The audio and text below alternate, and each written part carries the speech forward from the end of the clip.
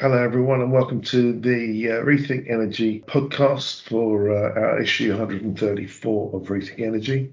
I'm here today with two analysts, Harry Morgan and Andreas Wantanar, and myself, Peter White.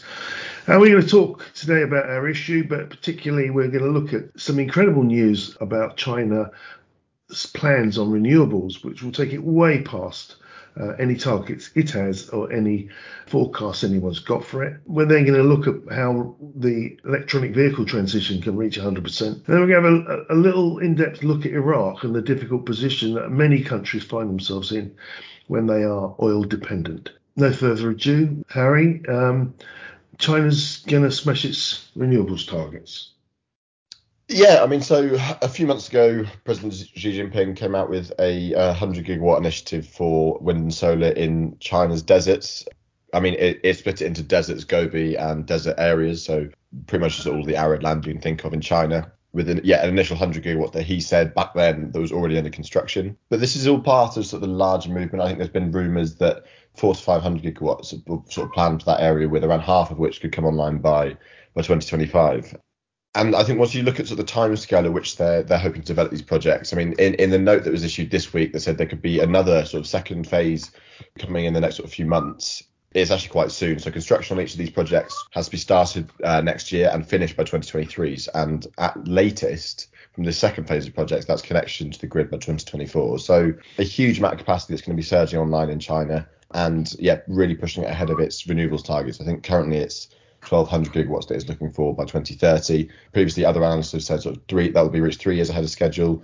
Our figures put us at about 4 years ahead of schedule. But if all of this desert-based energy is actually realised, it could actually be up to 5 years ahead of schedule. So it's just another case of China transitioning far faster than people think. I think when they first said that 1,200 gigawatt target for 2030, I think we thought, well, they'll do that plus all the stuff they already have, which brings it to 1,700 gigawatts of wind and solar power. I didn't actually look too closely at the graph in your article. How much does it come to now? Was it 2 gigawatts in total or more? 2 gigawatts? No, sorry, 2 terawatts, I mean. So, I mean, our current projections, and this is with a sort of desert-heavy renewable scenario, and given that we think that probably all of these desert projects will be realised, is actually getting up towards 2,500 gigawatts by 2030. So nearly double. Well, at that case, it would be double the target made back then for 2030. So it's just another case of sort of staggering growth within China's renewable industry. But we still think that this will it'll mainly be solar power in this area, but it will be quite a large chunk of hybrid projects. Yes. China's very keen on sort of really cutting down the red tape for these projects. Obviously, it's land where you have very few objections from the people of those areas. Obviously, in China, that's not necessarily an issue. And we've seen that with projects for decades, really. There's things like they're not going to let more than two parties work together on a project to sort of reduce any sort of bureaucracy within it. And they're asking for projects to be built near existing transmission or near planned transmission lines, potentially near existing coal and gas-fired power plants, so that you can sort of really have these energy hubs that are then providing 24/7 renewable power. And what do they get for building it out? Do they get a guaranteed contract with the government? It's just a power purchase agreement with the government's grid. I think that's what why it's sort of being run on a national level. Obviously, China, we're beyond the point of subsidies largely for onshore wind and for solar. So it's not necessarily about receiving financial incentives, but it's more about receiving some guarantees that there will be your electricity will be purchased. It's different in China. If you're part of anything that's official and permitted, and that can be anything, you need a permit for everything in China, then you can find money because you're part of the government's plan, and so this is obviously going to be funded. I think the Xinjiang and Inner Mongolia, I think they're actually already are the two biggest provinces for onshore wind. But the other reason to expect that it'll exceed these targets is because of how well things are going for rooftop solar and offshore wind in Guangdong, just opposite, not quite opposite Taiwan, I guess, if it's Guangdong. It's going great guns in other parts of the country as well. Yeah, it almost seems like there's almost competition between the individual provinces and the national targets. I mean, each province seems to want to have a larger share of renewables than the next. And if you actually add up the total of the renewables pledges from each of the provinces, it is always greater than the national target. So I think How, that how comes American commentators can't see this? They get all upset about China continuing to have coal plants. They can't see the aggression with which it's pursuing renewables or acknowledge it. If their own country could do that, we're going to have the situation where America continues to lag behind on renewables, even with this current government, and thinks it's catching up when it's actually being left further behind, and saying, well, why should we? Because China burns some coal. And when they're doing stuff of this magnitude, I mean, they're creating an environment where the coal won't be competitive. All of these renewables will undermine them. Of course, they'll use the renewables once they're built. And of course, they're going to beat their targets because that's what they do. Yeah, I mean, so I've got a few theories behind why the US continues to underestimate China in this regard. First, I think the US is obviously obsessed with public markets. So your companies like Vestas, Siemens Gamesa that are publicly trading. I think as America sees it, if it's not a Vestas turbine, if it's not a General Electric turbine, if it's not Siemens Gamesa turbine, if it's not a Nordex turbine, it doesn't really count. So firstly, they're not really acknowledging how quickly the Chinese wind turbine manufacturers are scaling. I also think that America really doesn't trust the data coming out from China. I mean, in any sector of the economy, but in this case, yeah, within renewable energy.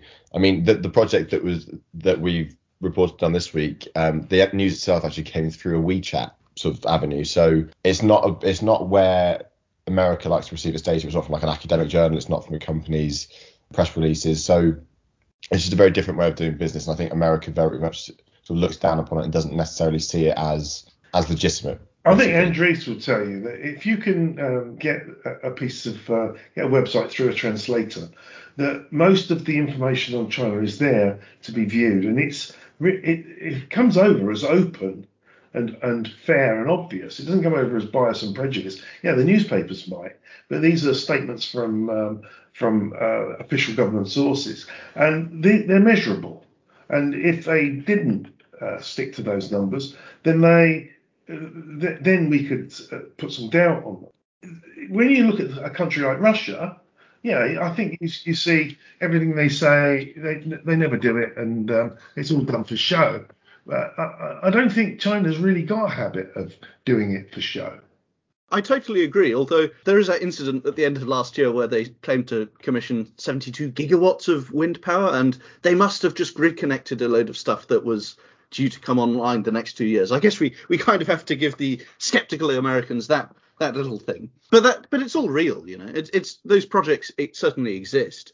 And another related thing is when they had those controlled ordered power cuts in September and October, it sounded like, oh, we don't have the coal, we're kind of panicking, so we have to do it. But then you soon got the impression that actually it was also because they were enforcing emissions targets, because when you bring on loads and loads of coal plants, it means you're bringing online all of the low quality old ones, so the emissions per unit of energy are far higher. So they quickly ran into those regulations about emissions per unit of GDP or per unit of industrial added value or whatever it is. And they did decide not to impose, like not to cut the knees off of a sixth of their industry, and they did loosen it up, and they did secure a lot more coal as well. But it kind of showed that it's not just fake, that they're really walking the walk, and they're consistently an entire third of the global renewables additions, and more than that of manufacturing. And if you look at their emissions as well as part of the world, it's probably up to about 30% by now. But they're also 30% of global manufacturing. They're also still a relatively developing economy. And you can just see that they are trying to limit coal, and they are doing it in a, you know, we'd like them to do it faster than 2060, but they will actually. What I find really surprising about all this, if you take if you take the deserts in America, the places that aren't populated in America that have no very low land costs, if any, are they doing this there? No, people talk about it all the time. Is the Middle East, where they have wall-to-wall money from oil, but they know that at some stage that's going to run out. Are they doing it there? No, they talk a good fight and they say they're going to, and then they cancel projects, or they don't even mention they cancel them. They just fail to materialise. But China does what it says, and it is to do with all the obstacles we put in the way in the West. I mean, if some rare lizard that there's only 3 of in one of the deserts in America is going to be jeopardized, they won't build there. That's just a fact of life.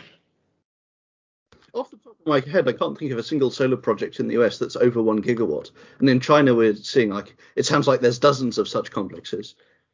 Well, considering this is a story about China, we shouldn't really be talking about America. That's my fault. The upshot of all this, Harry, is that the China leadership speaks, the regions answer, and the result is they get more than they bargained for, and that's good news. Yeah, absolutely. And I think it's just a case of, it will be China pushing past its renewables targets. It'll be China reaching peak emissions before 2030. And it'll be China becoming, unless the US can do something dramatically different in the next few years, it'll be China becoming by far the leading force in terms of renewable technology. So it just needs to be viewed as a sign that China got the capacity to lead the markets if no one else is going to step up and do it. Yeah, I mean, what I find really interesting is that throughout the Trump administration, the first Trump administration, renewables continue to grow and have momentum with the government was resisting it. The Americans are the only people that could shoot themselves in the foot by voting Trump in again and being unable to see the damage he caused their economy.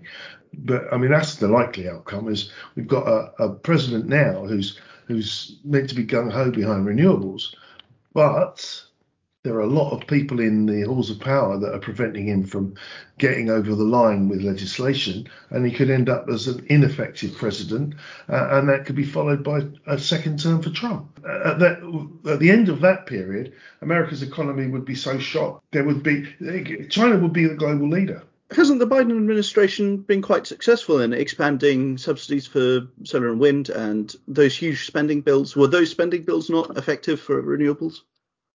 No, I believe they are, but they're all less than what they wanted, all less than what they needed, and they've made compromises. And it turns out they have many doubters even in the Democrat Party, not just in the Republican Party, and they had to kowtow to them. In China, you can't imagine. They'll have a debate behind closed doors. Don't spend quite so much on it. Or, well, all right, okay, not for this region. And then they'll come out with one announcement from the top, and everyone will go, right, that's clear. We'll do that. It's you talk to anyone who's been over to China and been introduced to any of the industries, and they're on a scale that they can't imagine, and they're done with an efficiency that just takes the breath away. As much as you may politically hate that type of style of leadership, top-down leadership with no wriggle room, it gets things done. And politically, it might be unacceptable, but it certainly gets things done. Let's move on. Yeah, so I gave a seminar, not a webinar. It's called a seminar because people were supposed to be there, but actually it ended up virtual because of the pandemic. With Bath University's Institute for Sustainable Energy this week, and we will be getting a video of that on the website in the coming weeks. When their editors are finished, and we'll be putting that on our website as it will be on theirs. And it was really interesting, that type of audience, partly business and partly academic. So there were questions there, and one in particular question, which I thought was a really good question, is what happens if people just stop buying EVs? Everybody wants one, gets one, and we're only at 50% penetration. And what happens if after that, somebody who bought an EV goes back and buys an internal combustion engine or ICE vehicle? And I just thought that question showed how people don't understand that change is directed from the middle. When we look at Mary Barra, who's my constant shining example, who 6 months into 2020 was saying, oh, we'll get to eventually to electric vehicles, maybe in 20 years.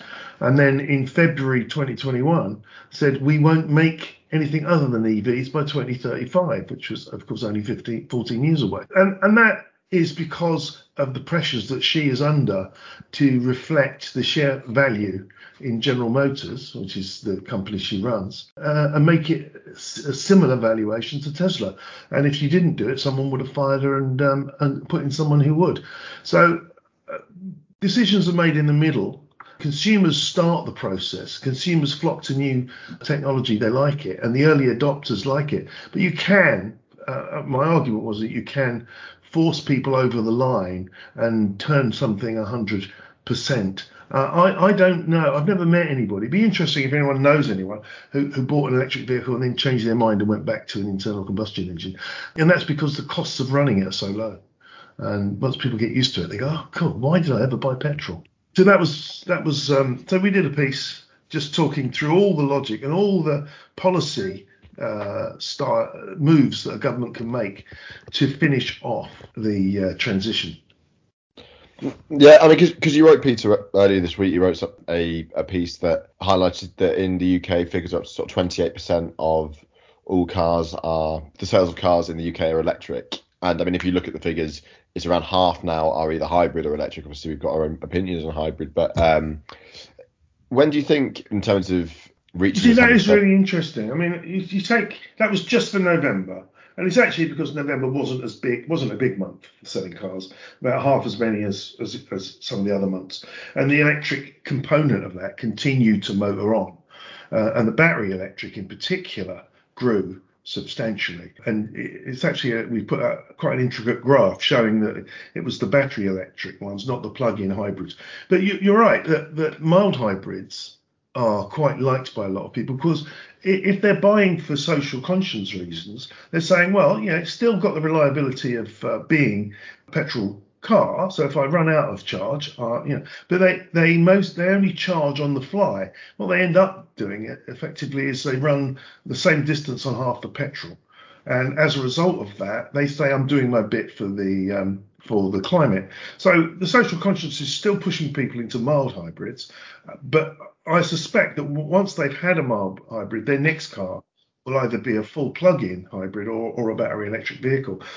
So you're right, there's an underlying consciousness of climate impact going on in car buying right the way, not just the 28% who bought plug-ins, but throughout the next 20 or 30% as well.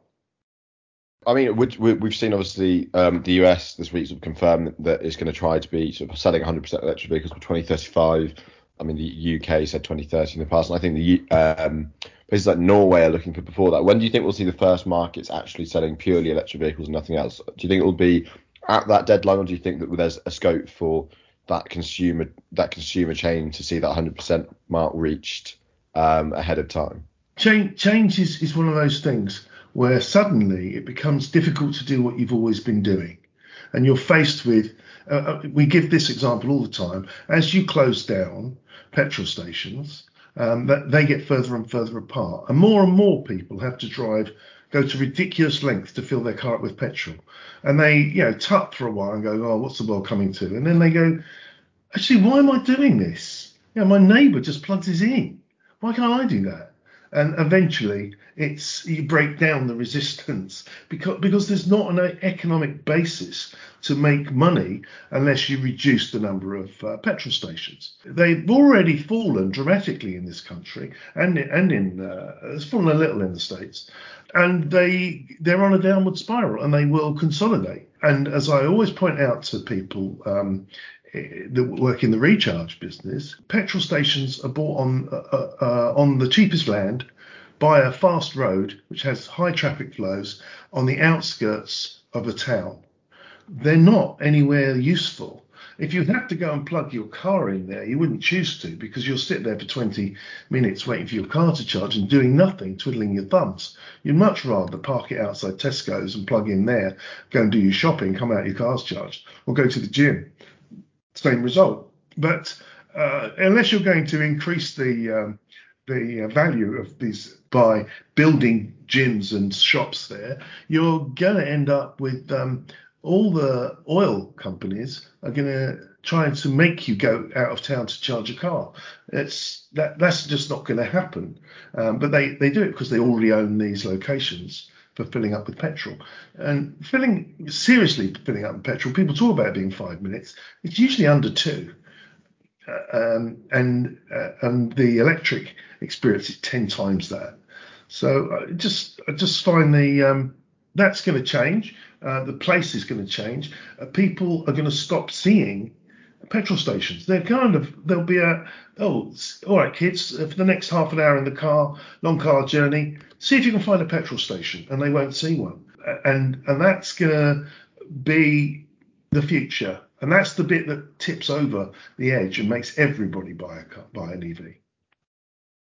Anyway, we give more examples of that in the article, a number of other policy moves, and the way, for instance, we give a model for how taxation, at the moment, fuel tax is a huge chunk of revenue for most European governments, how that might be changed. Policy might be changed to keep the amount of tax from the car industry roughly the same, but still maintaining the incentive to move from ICE vehicles to electric vehicles. So I loved your piece on Iraq, Andries. I've got to say, I wouldn't want to write about Iraq. I would be frightened of upsetting somebody in the immediate past who's had dealings with Iraq and getting it wrong or getting my perception of it wrong. You seem to skirt through all the political minefields and show the picture of a country that's devastated, almost like through no fault of his own, and how it's still in so much trouble because it's so dependent upon oil.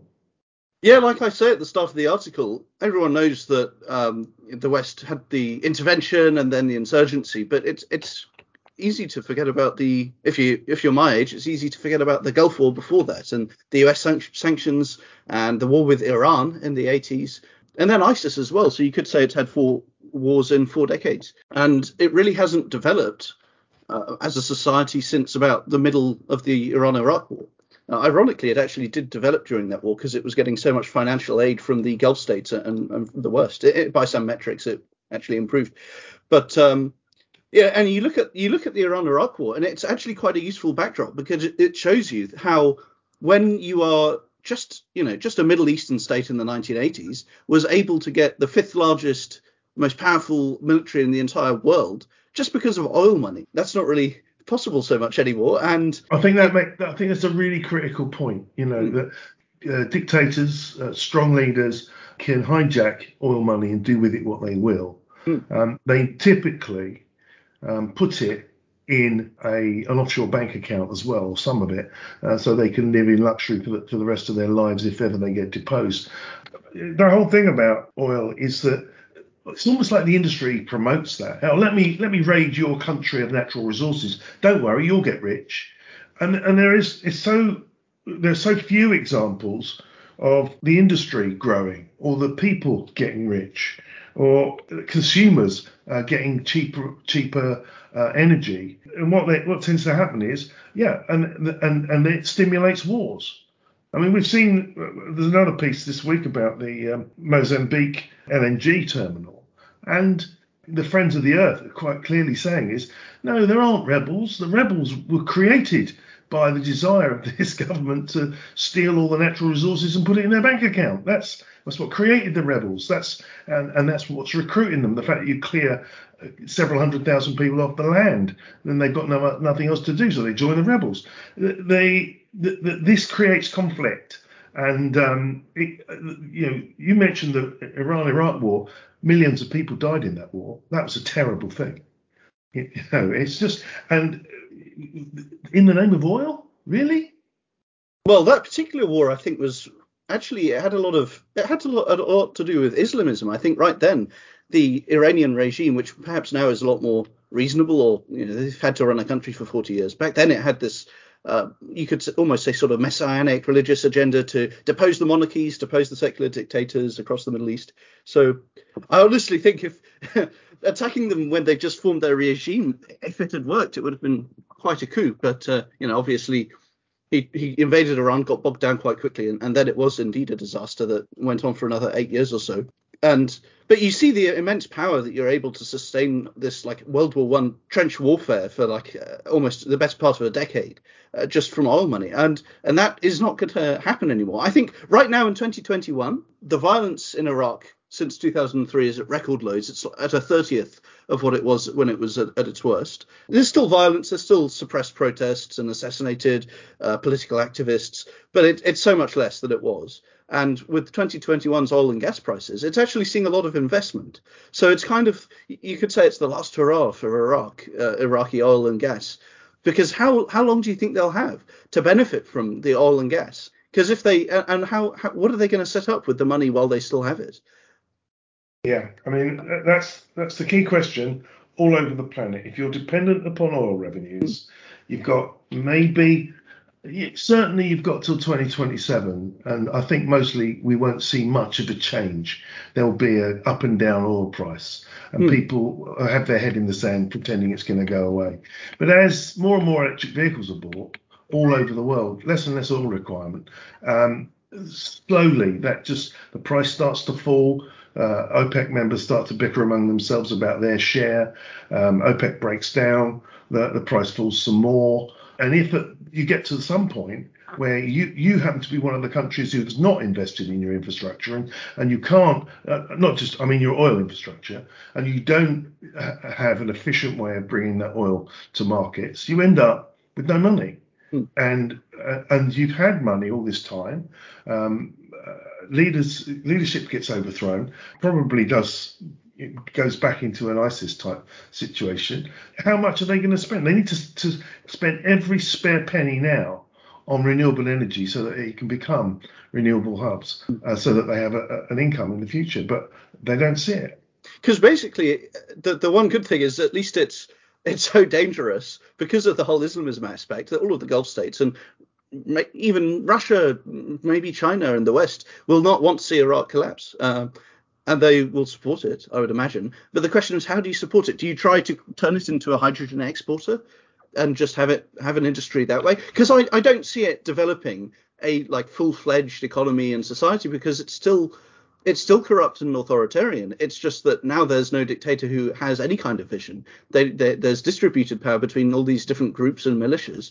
So how do you develop the society? I feel like you just have to. It's going to be a charity case one way or the other. But can it be a charity case that produces hydrogen at least along with the other Gulf states? If it doesn't, the world will just look the other way, and all those people will die.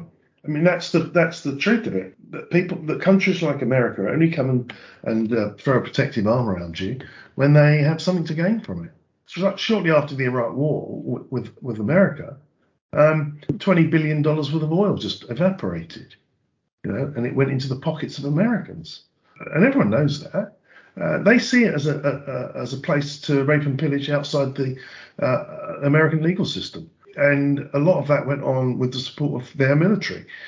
Once it's not like that, these people have to do it themselves. The leadership needs to, a leader needs to emerge, and they need to invest in. But then again, grid infrastructure is very easy to blow up.